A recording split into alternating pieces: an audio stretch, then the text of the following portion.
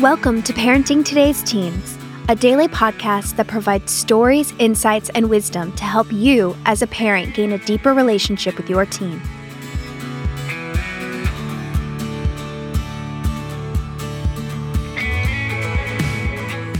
On today's episode, Mark Gregston sits down for a conversation with a couple of teens from Heartlight. Heartlight is a residential counseling center started by Mark and his wife Jan that creates an arena of change for both teens and parents. Let's hear from a couple of Heartlight's teens today.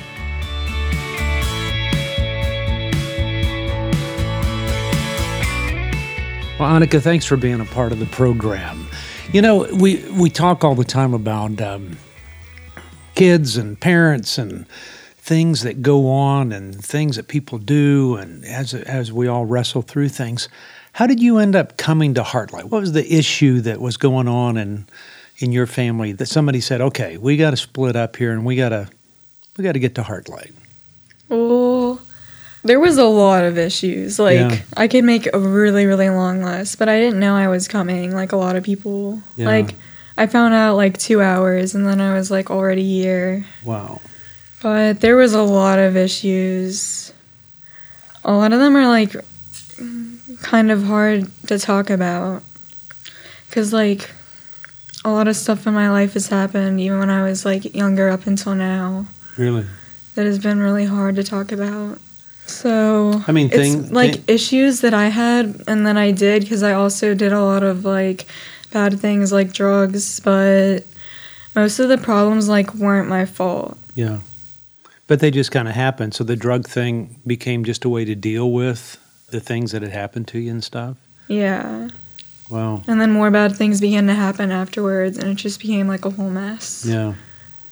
Was there a part of you that thought in the mess that you felt that you were in that it'd be a relief to get away from home and start over or get a second chance or to learn about some stuff? Yeah, I love it here. But it wasn't my plan to come here. I was wanting to get away a different way, and I had all these plans in place before I came here. Yeah. And I had all these things that I was working towards, and I had 2 jobs, and I just now got hired for another one that I was earning all this money. And I found out I came to Heartlight, all of it was just taken away. Yeah. But I really do like it here, and it's a blessing to be here. Mm. And it really has helped a lot.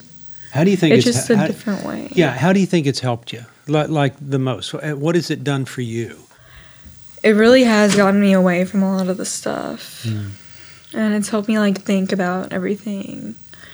And it's put me around people who actually really care about me. Where it's before I wasn't around a lot of people who cared about me. So that makes a difference. Yeah, it does. Do you think when you're surrounded by people that care about you, then you don't have to manage your own life all the time? I mean, that they've got your best interest in mind sometimes and it works out well? Yeah, I think that. Hard for you to trust? It still is a little bit hard, but it is really good to trust people, and I know how to do it. It's just we need to be careful when we do it. Careful? Who we trust, and depending on each person, how much trust we give them. Yeah, yeah. Easy for you to trust? With some people. Yeah. Because I can tell sometimes with the people who I think are going to be trustworthy, but some people, if I talk to them or get to know them, then I can tell, then I don't trust them. Yeah, yeah. So you just kind of avoid them? Yeah, but I still can trust. I'm getting better at it, which I didn't used to be that great at it. When you and I first met, I remember the time because it was at our house, and you'd come over to eat dinner, and I think you'd gotten there that day or the day beforehand or something. I mean, just within the last couple of days. And you were very kind and easygoing, and I just sat there and I thought, this is a very pleasant girl. Sometimes you know that when people first come to us, it's not real pleasant. I mean, yeah. But it was fine, it was good, and so I look back on that and I go, I couldn't even make up anything negative about you if I wanted to. Do you see yourself that way? Well, I know I'm nice, but I really wasn't always like that. It was easier for me to be behaved and friendlier here. Really? Because, like, I didn't have all the stuff I was, like, having to deal with. And when I got here, I just, like, let it all go because it was already gone. I didn't have to worry about it anymore. Yeah. I wonder sometimes if parents look at their kids and go, okay, my child's not being nice. Is it me or is it the environment they're in that's creating that? You think they ask that? No. You think they probably think it's the environment more than anything than them? Probably, yeah. You think it's hard for parents to admit mistakes? Yeah. Because it is, like, I can see that my mom, like, feels terrible about some of the stuff that she's done. And I can, like, understand that, but she still has done it. Yeah. But I know that no parent wants to make mistakes, and she doesn't mean it, and she didn't mean to make mistakes. So that's why it's so hard to, like, admit it, because I think they do try to be, like, the best that they can be for us. Mm. You know, I think that there's probably not a parent that I know that hasn't made mistakes. You know, and it's, I mean, I know that to be true because I haven't met any perfect parent. But I wonder, you know, it's like a mom who won't quit nagging about stuff, or a dad who always keeps so busy, or a brother who just doesn't care about anybody else but themselves, or you know, they're kind of wired that way. And then you put them in a family, and then you see the negative side of that come out. There's some people I know that can't quit looking for things that are wrong with somebody else. I mean, which is great if you're a doctor, but it's horrible sometimes if you're in a family. How do you deal with that? When you see things in your family that, you know, are just the tough things for you to hold on to. How do you deal with that? There's not much that you can do. But I remember I hung out a lot of my friends' houses more than my own. And, like, it was easier that way because it was really painful to be at home anyway. Yeah. And so, like, I just kind of, like, lynched onto another family. And they liked having me around because, like, I was nicer when I wasn't, like, around a lot of this stuff. And I was nicer when I wasn't, like, when I didn't, like, have any, like, pain to deal with. Then I was always nicer. Yeah. Well, I can't envision you being mean because I look at you and I go, I mean, you've always been so kind and nice, you know, and that's what everybody around here will say. And you think that's environmental? I think it's like a mixture of things. Yeah. And why I was so upset. But I remember I didn't used to be angry at one point because I, like, never showed how I felt. And then when I did realize how I felt, I had, like, all of this anger built up.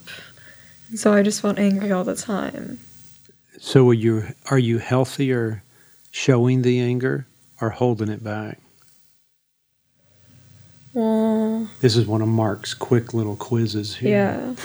I don't know, because sometimes anger does help me. Because I didn't always used to defend myself, and I was, like, a complete doormat. But being angry, like, it helps, like, no one to mess with me now. But too much of it can be really bad. Yeah. But if you have the right amount, it's good to show that you're upset so that people don't do that again. Yeah, but I think it shows something else. It means you long for something different. You know, usually anger is an emotional response to not getting what you want. I want this, I don't have it, so now I'm angry. You know, and so anger, the presence of it, shows that you want something different. And I think if you want something different, it's okay to be mad about it, that you're not getting it, because sometimes that pushes you to want something more, and you work to get it. You know what I mean? Is that confusing or? No, that makes sense. Yeah. And so I'd be more concerned if you weren't mad. If you want something different in life, and you'd be sitting here all smiles and everything's good, I would go, there's something wrong with this chick. You know, there's something that's just not right, because you have reason to be angry because you want for something more than what's before you. That does make a lot of sense.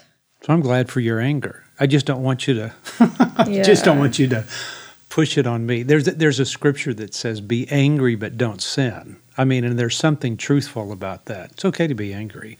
Just don't let it ruin relationships around you, or Yeah. control you. Because Or it was before. yeah, because I don't think you're an angry person. I think you have anger, but I mean, nobody around here goes, Hanukkah, man, she's an angry person. Thanks. You know? Yeah, I don't think I'm an angry person either, but the stuff I was angry about, I did have a reason to be angry. Yep. So, but I didn't react very good Yeah. like I was supposed to. You know what? I've got to tell you this, that Jan and I went through counseling as a couple years ago.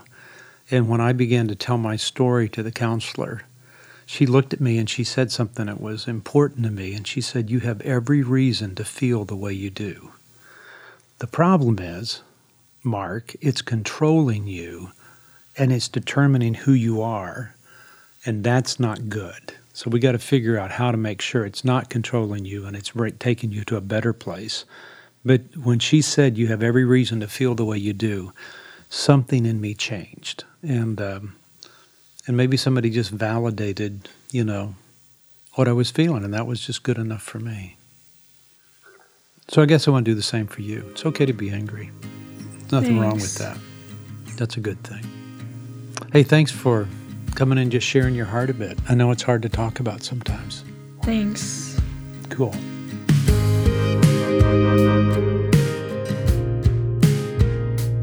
Two years ago, Jan and I lost our dog Stitch, who was a member of our family for 13 years and was like a third child to us. When she died, the comforting answers at people, well-intended as they were, didn't comfort me at all. The idea that our dog had crossed the Rainbow Bridge or went to doggy heaven or whatever was a little unsettling to me. It wasn't comforting, and it seemed rather childish. So here's the problem. We all do that a lot. When we don't have the answers to comfort, we sometimes say things that avoid the reality of loss in our life, or we act like we have to know everything. And the truth is, we don't have all the answers. And there are times when it is far better just to say, I don't know. Not a phrase one hears too much in this current culture. Where's Stitch is a religious treatise about dealing with loss in a children's book form. It's a great book to share with kids and grandkids when they lose a pet, and a wonderful story about loss and dealing with hurts in our life. To order your copy of Where's Stitch, go to www.where'sstitch.com. That's where'sstitch.com.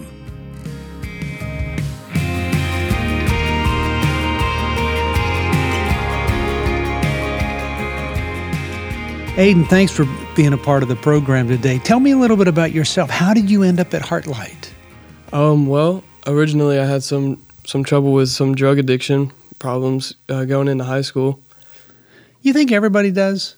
If you had to look at the percentage of school people that are doing drugs or something, where would you put that percentage? Honestly, I think a huge portion of kids these days use marijuana. Yeah.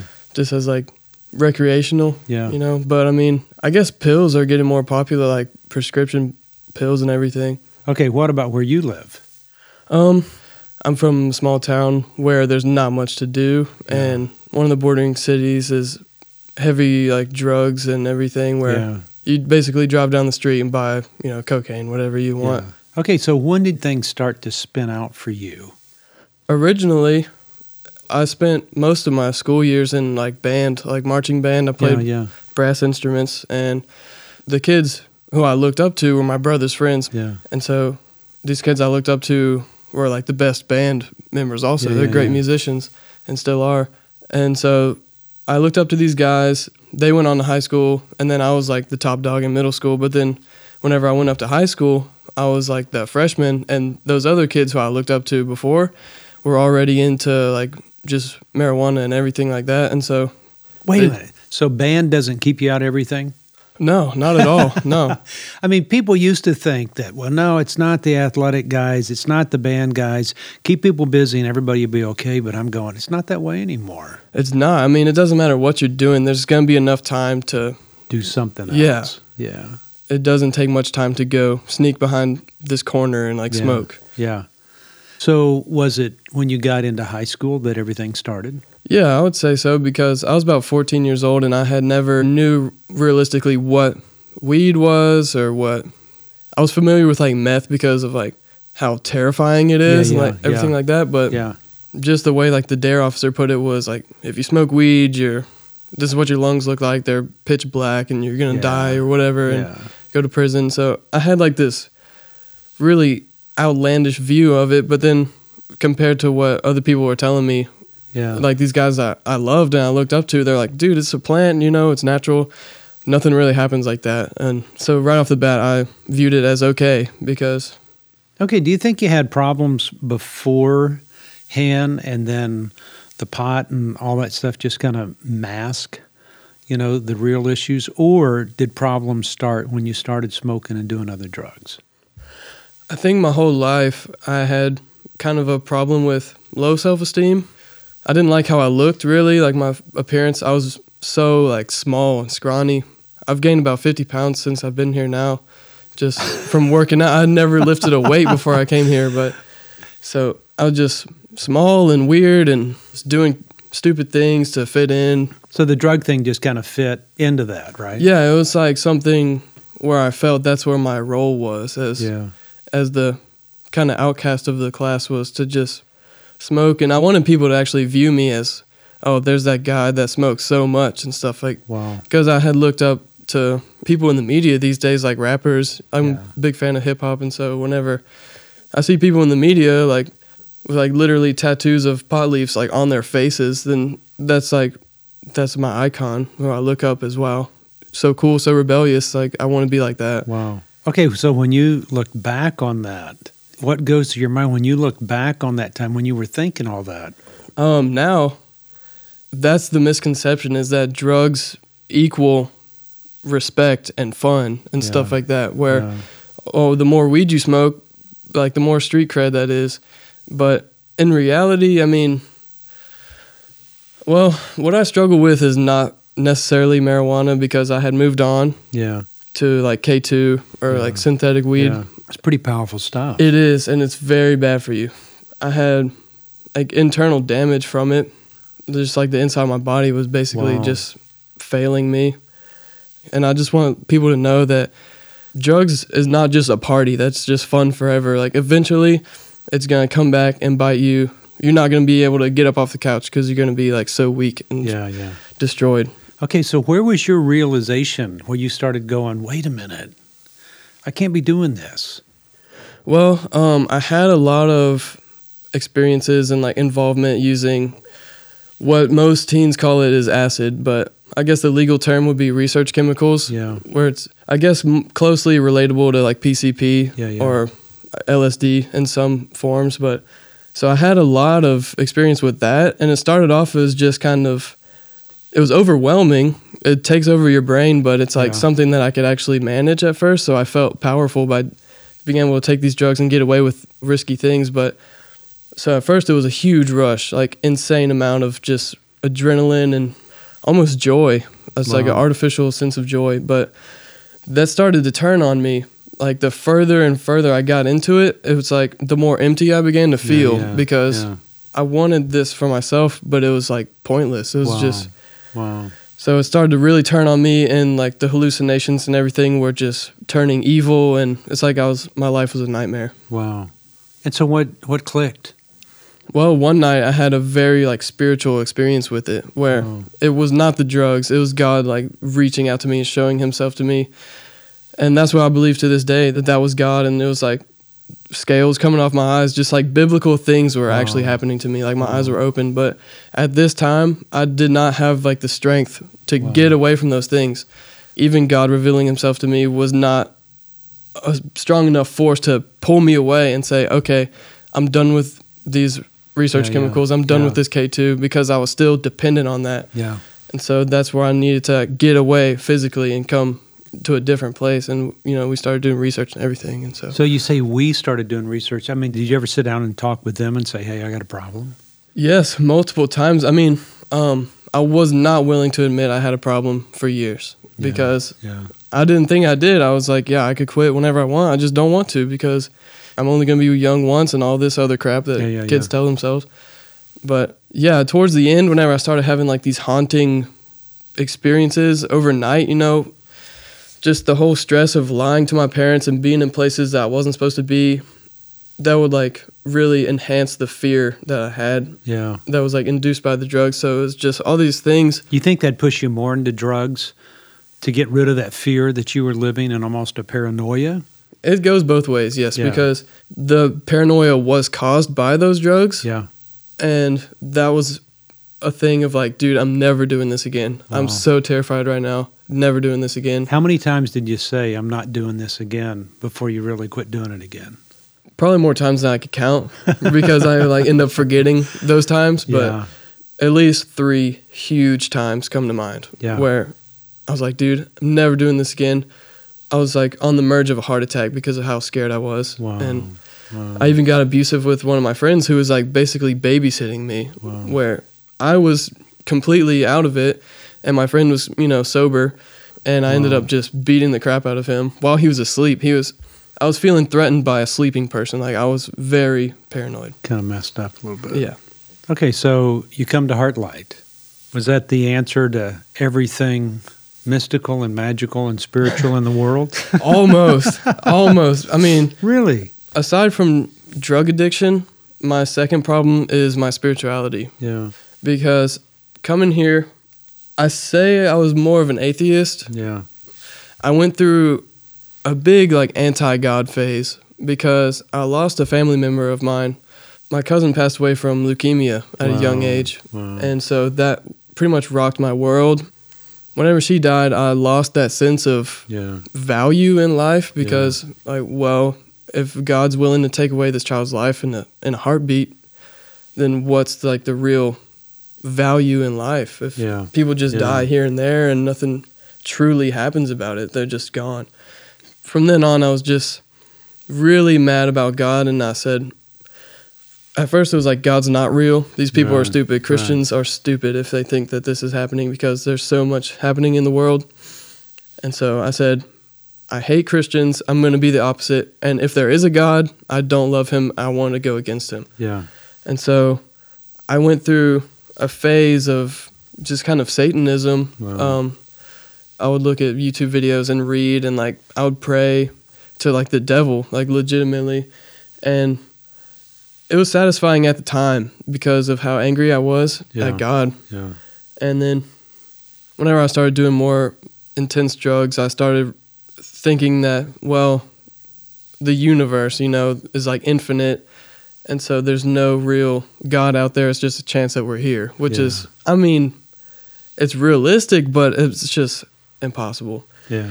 Yeah. So it wasn't until pretty recently, maybe a month or two, that I actually came to my senses and just pretty much got on my knees in my room, and I was just like, Jesus, I'm sorry. Like, wow.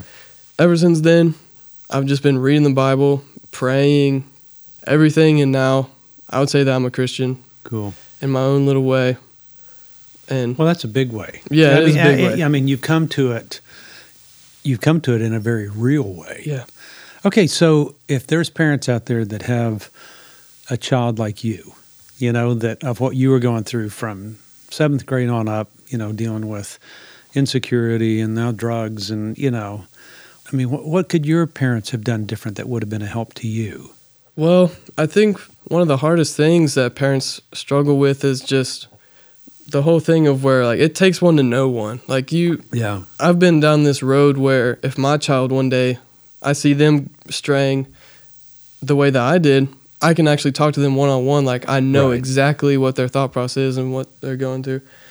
You need to understand how confused these children are and, like, how lost because of, like, the mixed messages we get through society. So I would just say take a more talkative approach and understanding because what my parents used to do is we're taking your phone for a week. Next time it'll be 2 weeks. And I was like, it sucked at the time, but that doesn't teach you anything. So I think...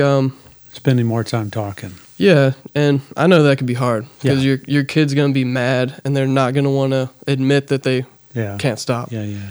I would say don't push religion on your children.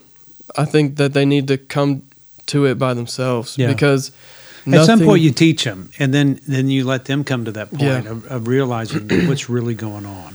Yeah, I feel like there's nothing that can truly keep you away from going back to drugs than just loving God and wanting to please Him. I believe that's the purpose of human existence and like your life is to make God smile, and just the way that I you love do that is I just. love that. Yeah. I mean, that's the meaning of life, is to please God because He made you for His pleasure. Wow. And you're not going to please God by saying, screw you, I'm going over here and doing this. Yeah. Like, if you live for yourself, your own pleasure, then, like, you're becoming your own God, and that's a sin in itself. Wow. Wow. Well, I tell you what, Aiden, you've made God smile as we record this. I mean, that's a pretty cool story, and I appreciate you sharing it. Thanks for having me on. This is You pretty bet. exciting. Yeah, it'd be good. I mean, now you're going to be famous and stuff. I hope so, yeah. This is like my little taste of Hollywood right here. Okay, cool, man. Thank you so much. No problem.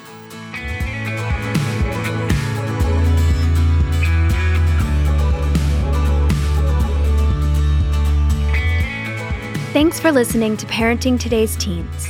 For more information, you can visit parentingtodaysteens.org, heartlightministries.org, or markgregston.com. Join us back here tomorrow for another great episode. We'll talk to you then.